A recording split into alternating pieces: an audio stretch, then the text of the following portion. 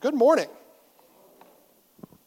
So we are now a couple of weeks into our series entitled Angry Red Letters, where we are looking at some of the most passionate and rich teachings of Jesus that we have in all of the Gospels.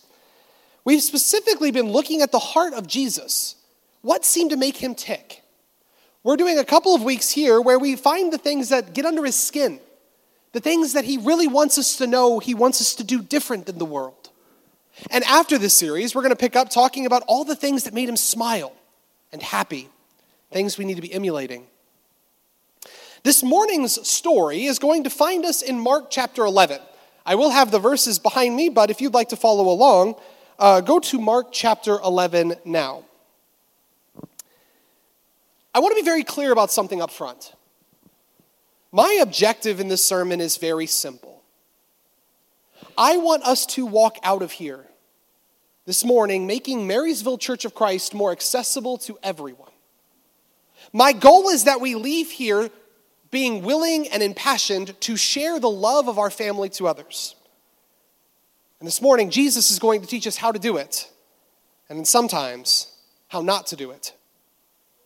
Mark chapter 11 picks up after one of my favorite stories in the Bible, the triumphal entry of Christ. The triumphal entry, you'll remember, and if you don't, you're about to learn about it, was the story of Jesus riding in victory into the city of Jerusalem. This was done in the likeness of Caesar. After Caesar would successfully conquer an area, he would lead a triumph into Rome, where he would lead himself on a white stallion, tall above the rest, with thousands and thousands of Roman soldiers in ceremonial garb, trudging along behind them. Incense filling the streets, shouts of Caesar, Caesar everywhere. And behind them, the prisoners of war as spoils. When Jesus came into Jerusalem, he had his own triumph, but it was a farce, intended to show the sarcasm of power. He comes walking in, not on a white stallion, but on a colt 2 sizes too small, with his feet dragging in the dirt, having to lift himself up. He did have his mighty warriors behind them, but they weren't soldiers in armor. No, they were fishermen and kids. And the people shouting, "Hosanna, Hosanna," weren't the Roman citizens in wealth and splendor, but prostitutes and tax collectors. What a stark contrast this scene is. The reason it hits me so much is because it shows us right from the get-go of Jesus' entrance into Jerusalem, I'm different than what you think. And I'm about to turn the world upside down. And he would do that a couple of days later when he dies on the cross. But as soon as he's done with his triumphal entry, he marches directly into the center of the temple. And there we pick up, as he charges through the gates with his army in tow, with the shouts of Hosanna behind him. Mark chapter 11, 15 through 17. Jonathan, if you can go to the next slide for me. On reaching Jerusalem, Jesus entered the temple courts and began driving out those who were buying and selling there. He overturned the tables of the money changers and the benches of those selling doves, and would not allow anyone to carry merchandise through the temple courts. And as he taught them, he said, "Is it not written, 'My house will be called a house of prayer for all nations,' but you have made it a den of robbers." When we read this story, it's easy for us to get a little off. The first time I ever really was confronted with this story in a teachable context was when I was told, we weren't allowed to sell anything in the church. I was a Boy Scout, and I was selling popcorn, and I was told that I was breaking this story. Jesus doesn't like it when we sell things in church. I think that's a fine interpretation, but we're missing the mark, aren't we? The story is not about bake sales or popcorn sales. What's it about? Access to God. I find it interesting that whenever we approach stories like this in the Bible, our first tendency is to take the simplest and easiest approach, rather than letting the words of the story actually teach us. What is this story saying? Jesus was furious, not at the fact that there was selling of things. That actually was dated back to Solomon, but because of where it was located. Let's break this down just a bit. Money changers, the idea of money changers was an old biblical concept that actually started in Solomon's reign when he built the temple. The reality is, if you're a Jew that lives in, let's say, Egypt, and you have to travel all the way back to Jerusalem, you're going to be carrying with you currency that is Egyptian. You know how helpful Egyptian currency is going to be for the Israelites? It's not. So being able to go there and exchange your coins for something usable is helpful in order to actually make your donation effective for the temple. Not only that, but the idea of buying and selling in the temple wasn't wrong because, again, if I'm traveling from Syria or if I'm traveling from, especially in the time of Rome, if I'm traveling from Spain, I do not want to have to buy passage for all of my sheep and goats and birds that I would like to offer in the temple. What makes a lot more sense is getting to the temple and then buying those things to offer them to God. Again, so far, no sin here. You're allowed to buy the sheep. They weren't doing anything wrong in that regard. Then why was it that Jesus got so mad? Why did he start flipping tables and whipping cords? It was because of what was happening and where it was happening. The temple was broken into 3 sections. You walked in and there was a center courtyard. Okay? This is not like the temple in the Old Testament. This is the temple that was built the second time around. Follow me for a second. We're going to have a virtual tour led by me. We walk in. There's a courtyard. This is a general area everyone was allowed and invited. To the right, there was a doorway. That doorway would lead you to a side part of the temple called the court of the Gentiles. That court is where the Gentiles could go. If you weren't a circumcised Jew or come from a Jewish line, you weren't permitted to go forward into the temple, but you could go outside over here. Once you would walk through the doors, then you were in the court of women. Very, aptly named. That was the place where women could go and worship God. But if you happened to be one of the insiders, one of the Jewish men, then you could walk through the court of women to the third chamber, the most holy one. It was quiet. It was peaceful. It was the most ornate and beautiful. That was the court of worship where all men could go. Not condoning this, I'm just simply saying that's the way it was. However, what was happening was that the money changers and the people who were trying to sell goods weren't permitted to be in the middle courtyard, right, when you first walk in. It was against the custom because it would be too hectic as people were trying to come and go. And of course, they weren't going to put the money changers and the market sales inside of the court of women where the actual important Jews are, right? No. So where did they put all of the market? In the court of the Gentiles. Why? Because who cares? They're the outsiders anyway. Can you imagine you're a Gentile trying to come, you've traveled all of this way to go see and worship in the temple God. And you get there and you see where you're supposed to go and you're having to fight your way through different stalls and market things. And then you get into the room where you're going to offer your prayers and sing your songs of praise. And the only thing you can hear is a cacophony of bird sounds. I got 2 doves over here, 2 doves, 2 doves, 3 doves. Over here, 3 doves. You want 3 doves? I got 3 doves. 3 doves right over here. Come on down, come on down, come on down, come on. That's what you would hear. Now trying to imagine reciting a psalm or being in quiet meditation as all of that was happening. It wasn't the fact that there was doves or buying and selling. It had to do entirely with the fact that they were stopping people, outsiders, from worshiping God. They were putting obstacles in their way. Jesus became furious. The angriest you'll ever see him in the Bible, exclusively because the people who wanted intimacy with God couldn't get it. Which makes sense. Go to the next slide for me. Because this is always God's MO. Jonathan. Thank you. The house of prayer imagery that starts there at the beginning of the quotation is going to be the first place we're going to really dive in. But this morning's lesson, we're just going to go through that last line Jesus said. House of prayer, all nations, den of robbers, and then we're going to apply it to us. Pretty simple outline, pretty simple lesson, pretty challenging for us all. Let's jump into what it means to have a house of prayer. Go to the next slide, please. Thank you. God is relational love. That's just who he is and what he's always been. We see that in 1 John chapter 4, verse 8, John, writing an epistle, articulates the nature of God in a very simple way. God is love. I can hear the song begin to play in my head. God is love.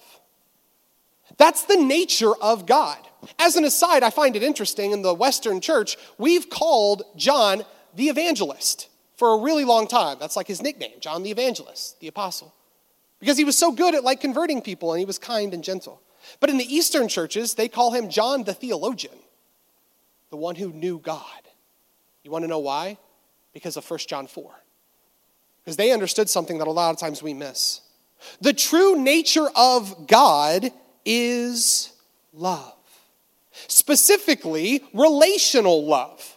Love that needs community. Love that desires community. Love that has to be expressed and received. We see that not only in his nature, but also in his Trinity. There are three of them, God the Father, the Son, and the Holy Spirit, who are one God. How are they combined? Relational love. Constant, consistent, relational love. But not only that, we see it in extension. 1 John 4 continues and says this, God is love, and the one who remains in love remains in God, and God remains in him. What is he saying? God is love.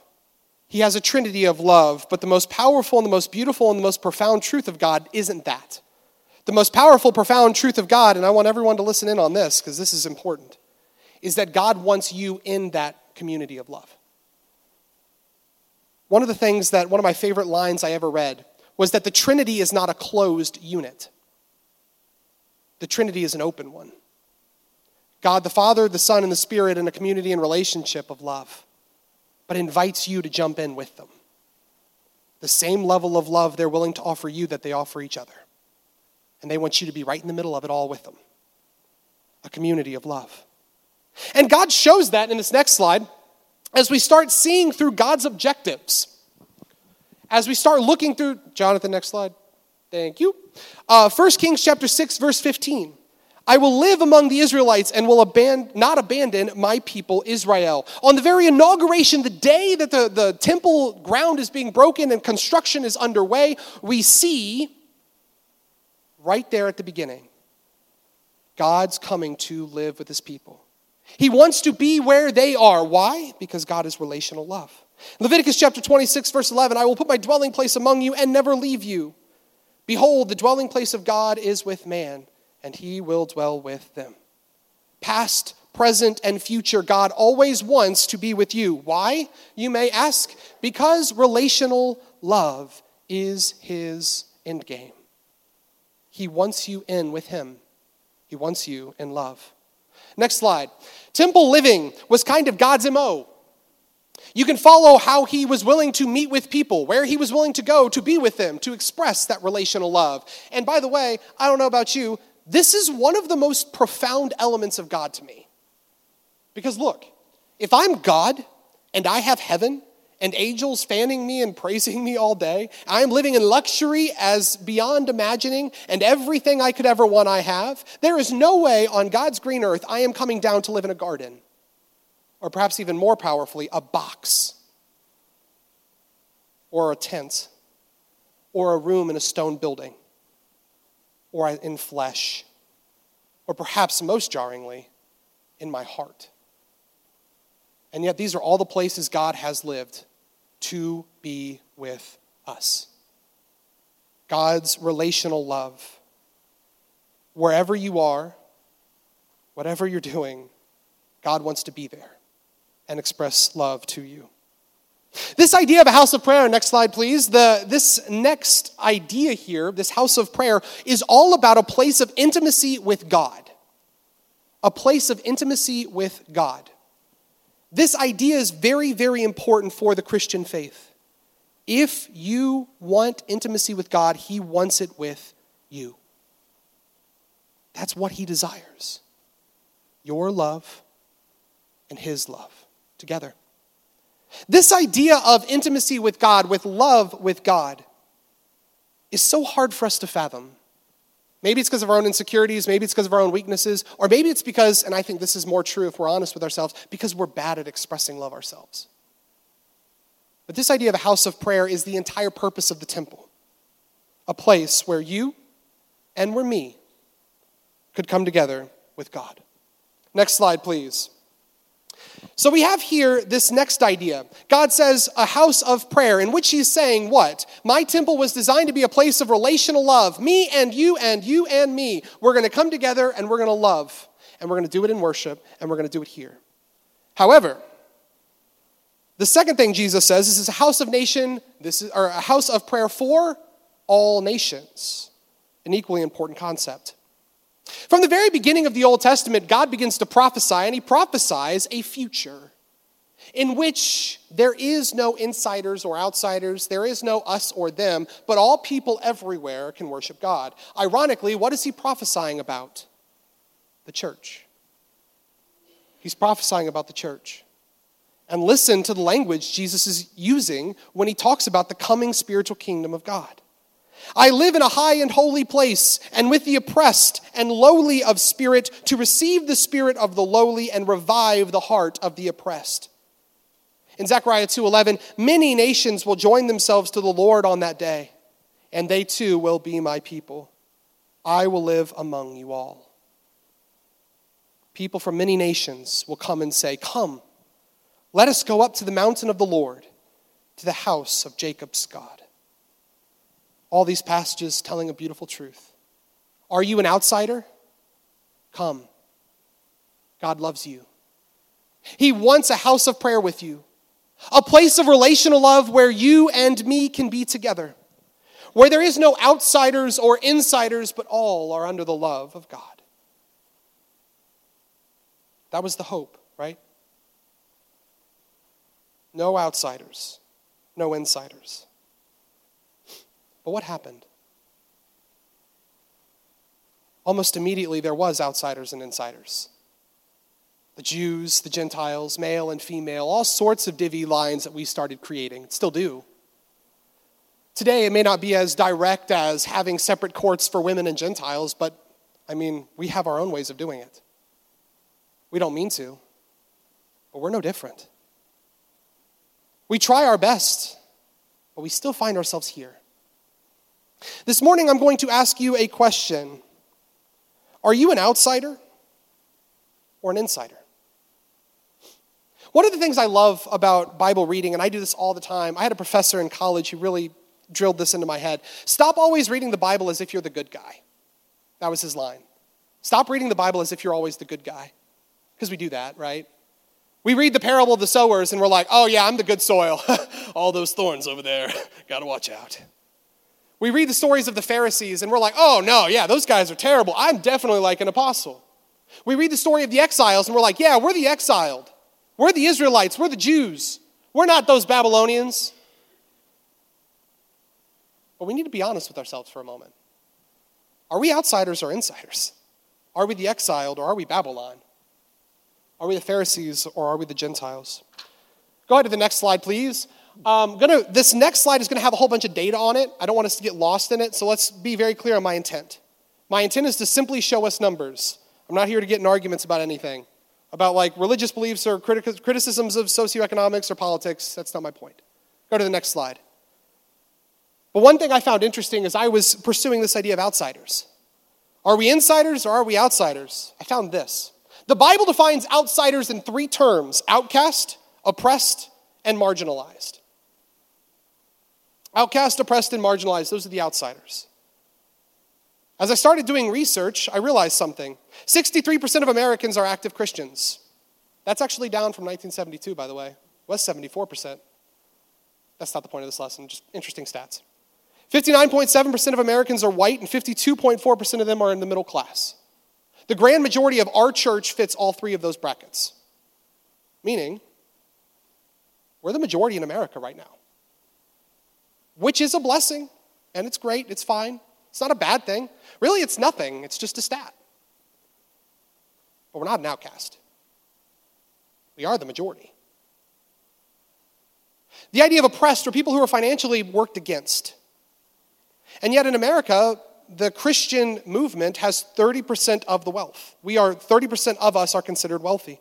24.7% of us are in the upper middle class, meaning 58% of Christians are actually in the upper tier of our economic structure in America. More than half of us represent 1/3 of the wealth of our country. Of the 14.1 million millionaires in the world last year, 57.8 of them were Christian. We're not the oppressed either.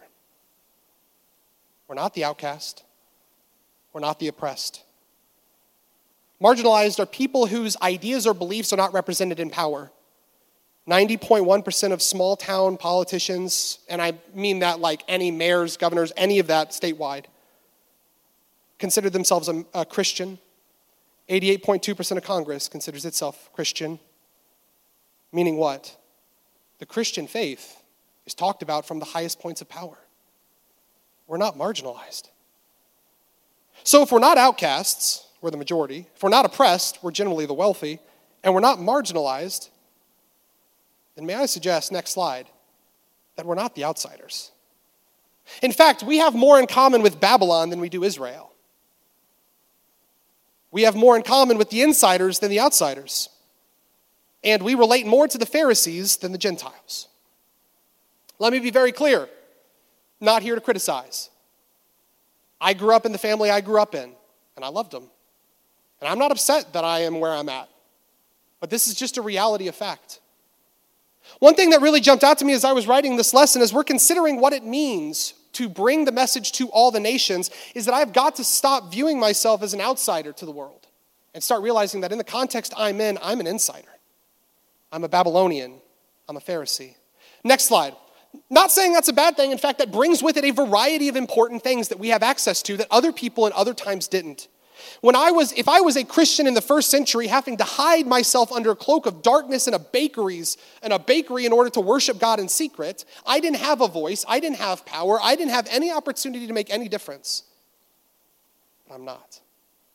In just a second, I'm going to get in my 2017 Kia Soul, which is the greatest car ever made. And I'm going to drive down to my apartment, which is furnished. And I'm probably going to eat food that I'm probably going to buy at Taco Bell because I do not want to cook. My life is not hard. And I'm thankful for that. I'm blessed for that. You are too. But what this does mean is that we have a massive responsibility given to us, right? Because as insiders and Babylonians and Pharisees, none of those things are intrinsically sinful. You could be a faithful Babylonian, and there were faithful Pharisees like Nicodemus, or Joseph of Arimathea, or a guy later named Barnabas. But one thing we have to be careful of is the weight of responsibility on the shoulders. We will constantly be tempted to fall back into our pride, our arrogance, and our conceit, just like they were. We are constantly going to be challenged to stay silent or to fall into our own problems. But God understands that we need people with voices and power and influence and money to help the outsider become the insider. That's the whole point of the all nations language. Next slide, please. It wasn't wrong for the Pharisees to be Pharisees. The Pharisees served an important role in the temple. Barnabas was loaded. And you know what? God needed him.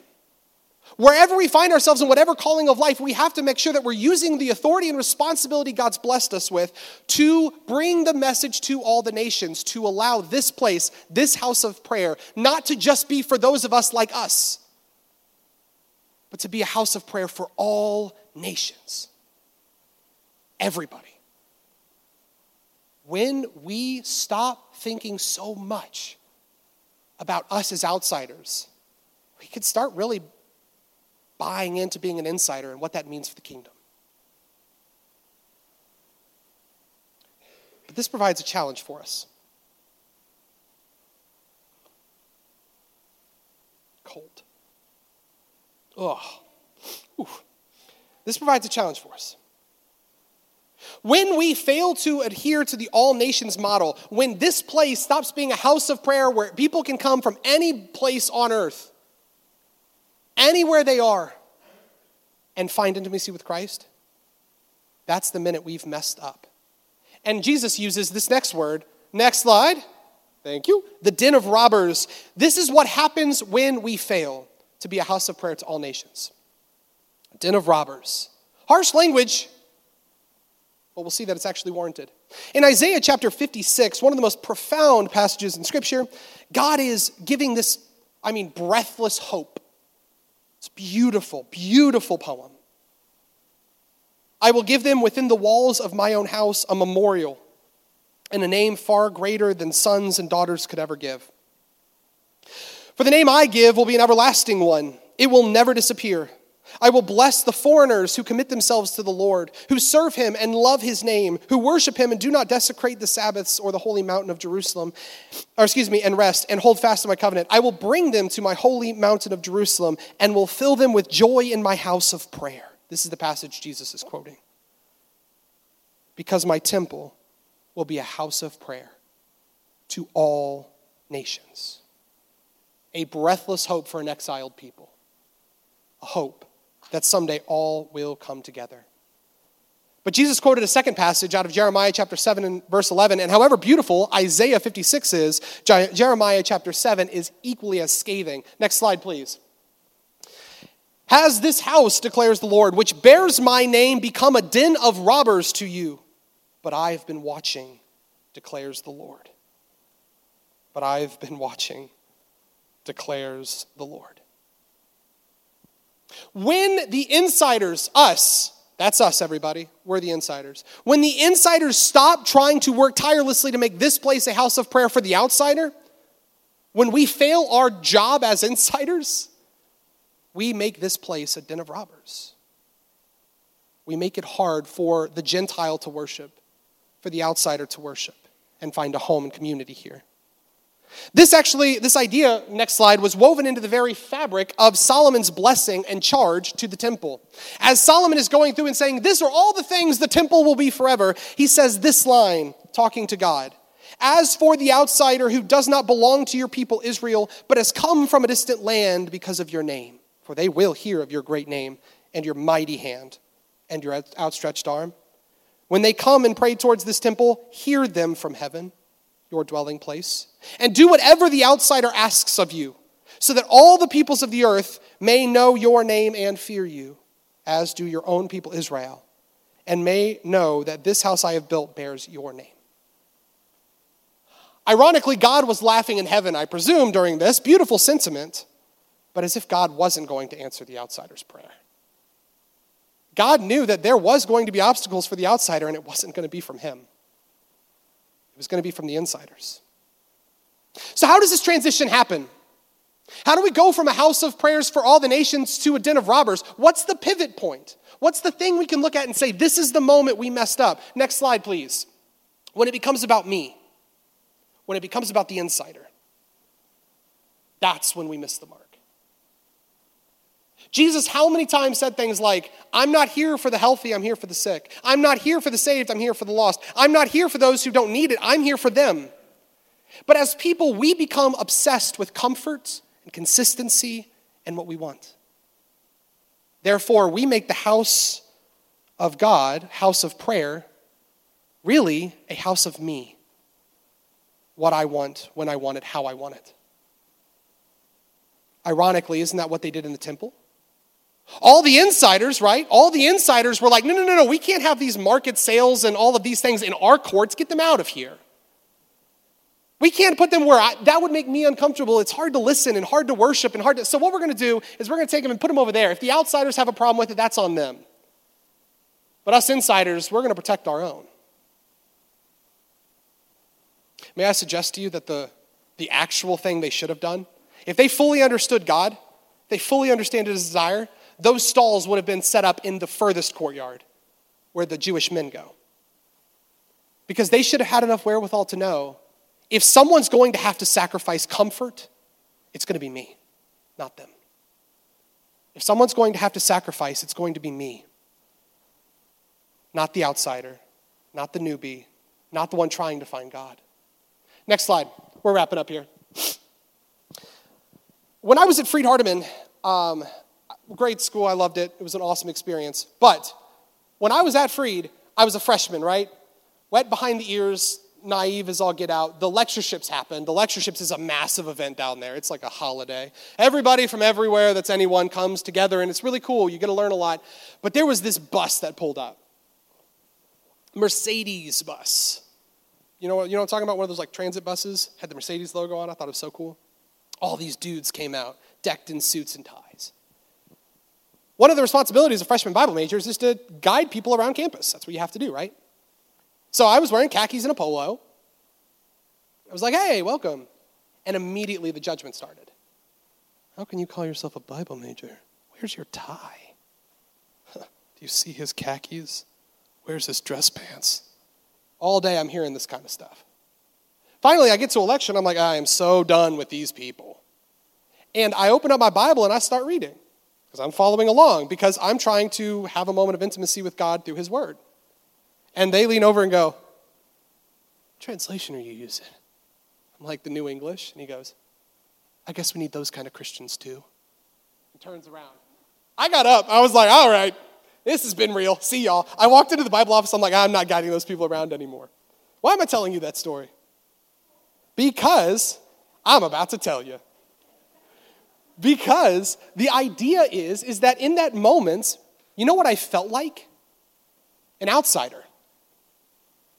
They all dressed the same way, looked the same way, acted the same way, talked the same way, read the same way, and I didn't. And in that moment, I wasn't intimate with God at all. I was feeling completely left out, an outsider. They had crafted a scenario where I felt that I wasn't good enough to be in their presence to worship God. I felt like a Gentile, not a Jew, like an outcast, not someone valued. There was a new convert at one of the churches I used to work at, super passionate about faith, didn't know very much, was just starting out. And there was a family who a very tragic situation happened and they were in a bad situation. So we were trying to decide how to raise money. She brought up a great idea. Let's do a bake sale. But as we talked about, that didn't go over well. They were very critical of her, shouting her down. This is the line that got me. We all know that you can't do that. Well, guess who didn't know that? Her. Well, we all know became very insider language, making her an outsider. I can't go golfing. I'm terrible at golf. Let's be real. The reason I don't go golfing is because I'm terrible at golf. But even if I was good at golf, I wouldn't go golfing because I don't know all the stuff, you know? There's like all these unwritten rules when you go to a golf course, all the things you're supposed to do, and I don't know any of them. And I don't like going to a place where I don't know all the customs because I'm sitting there like teeing up a shot and you have golfers walking by going, yeah. And I'm like, that makes me feel off. I moved the pin too early or I don't move it at all or I'm putting my bag on the green, which I learned not acceptable. And all sorts of things like that I don't know, but everyone else around me does and they remind me that I don't know. Until eventually I feel like an outsider, unwelcomed there. Why? Because in all of those examples, what was most important to those people around me was their insider status and making sure everything was like them instead of being willing to be uncomfortable for the outsider. Next slide, please. The reality is the house of prayer for all nations, and this is really important, zone in on this, please. It is not about the comfort of me. It's not about how I feel. It's not about what I want. It's not about keeping the temple the way it has been in the case of the first century. It's not about my plan or my ideas. It's always about the outsider. Always, 100% of the time. Next slide, and we'll wrap up. Do not work against an outsider, God says, for you were an outsider in Egypt, don't you forget it. And Romans 5:8 to us, God says the same thing. Don't feel like you're an insider, Christian. Don't get high and mighty because you were an outsider too. Jesus died for you. Do nothing out of selfish ambition or vain conceit. Rather, in humility, value others above yourself, not looking out for your own self-interest, but the interests of others. Why? Because it's always, always about the outsider. Next slide, please. But many who are the greatest now will be least then, and the least then now will be the greatest then, Jesus teaches. Paul says, even though I am a free man with no master, this part gets me. I have become a slave to all people to bring many to Christ. This is the passage where he says, to the weak, I'm weak, to the strong, I'm strong, Jew, I'm a Jew, Greek, I'm a Greek. Whatever it takes, the outsider comes first. Do not deceive yourself. If any of you think you are wise by the standards of this age, you should become fools, so that you may actually find wisdom. What are all these passages teaching us? The same message over and over. The minute we start making the house of prayer the house of me, or what I need, or what I want, focusing on the insiders and not the outsiders, we've missed the point. To use the example earlier, I think it very profound how different the story would be if Jesus walked into the temple and all of the courts of sales and market shares and all of that was where the most devout Jews were, because they understood, we can handle it. We'll get uncomfortable. We'll deal with the barking of animals and the cooing and the sales. We'll deal with all that. Let's make sure the outsider doesn't have to. How much different would that have been? I don't think Jesus would have walked in flipping tables. I think Jesus would have walked in praising their name. Next slide, last slide. Oh, sorry, I lied to you. Next slide. This is the last. Nope. Next slide. There we go. This is it. Thanks, guys. No clicker makes it tough. Appreciate y'all. Let's end it with the Marysville Church of Christ. Let's bring it home. God wants a house of prayer, a place where anyone can be intimate with God. One for all nations, all the outsiders. Everyone's welcome. Everyone's here. And no one cares about their status. And yet, when we make it about ourselves, we make it a den of robbers. When we're more concerned about our rightness and our everything, we lose it. When it becomes more about keeping ourselves comfortable than those outside. So let me ask you a couple of questions I don't know the answer to, but you might in your own life. You ready? How are we actively keeping out the outsiders? Like the Bible translation and conversation I dealt with those guys. What are we actively doing to keep out the outsiders? More specifically, what am I actively doing to keep out the outsiders? If someone walks in who looks a lot, acts a lot different than me, dresses a lot different than me, am I okay putting all of my biases aside and caring for that person? Or am I defensive? Walls up, locked down. Am I actively putting obstacles in front of that person? Second, how are we passively keeping out the outsider? And this is what I think actually happens more. We don't mean to, but it's like that language. Well, we all know. This is how it's been. We all got that. Well, those kind of sentiments are fine for those of us who grew up Church of Christ from the day we were born. But for an outsider who's just trying to fall in love with Jesus for the very first time, that language can be very concerning. Make you feel like you're an outcast. Like you're not really one of us. You didn't grow up in the club. You may be a Jew, but you're a Gentile Jew, not a real one. I'm the through and through, right? How are we passively doing that? This is a dumb example. You guys ever wondered why I dress the way I do when I preach? Wear Crocs, weird clothes. Because my first preaching job was at a very, very poor church. I was not poor. Because I had parents who would give me clothes. I was very poor, but my parents bought me clothes. And I used to dress up nice for every Sunday like I always had. Until one day, one of my kids, he was just a 7th grader, walked in and said, "Man, I wish I had clothes like that." That hit me. I was like, ooh. So I changed. It's not wrong to dress up. It's not wrong not to dress up. But I chose this for the reasons I did. Because in that moment, a kid felt like an outsider, and that broke me. I didn't want that. I don't want anyone to feel like an outsider. At the same time, if someone walks in wearing a suit, I want them to feel just as welcome. Why? Because this is a house of prayer for who? For all nations, for all people, poor, rich, white, or black, Christian for a long time or atheist, anybody who wants to walk in this door, they need to be loved and cared for. And we need to make sure we're not passively putting any obstacles in front of them. So what obstacles are there? What obstacles am I setting up? What obstacles am I putting in front of people? I actually did a fun exercise, and by fun exercise, I mean not a fun exercise at all. By really self-reflecting on this, I came up with 28 things I do. 28 things I do passively that puts obstacles in front of people. 28 of them. You want to talk about a moment of recollection? 28 things I was doing passively that was keeping people from being able to have intimacy in this house. What about you?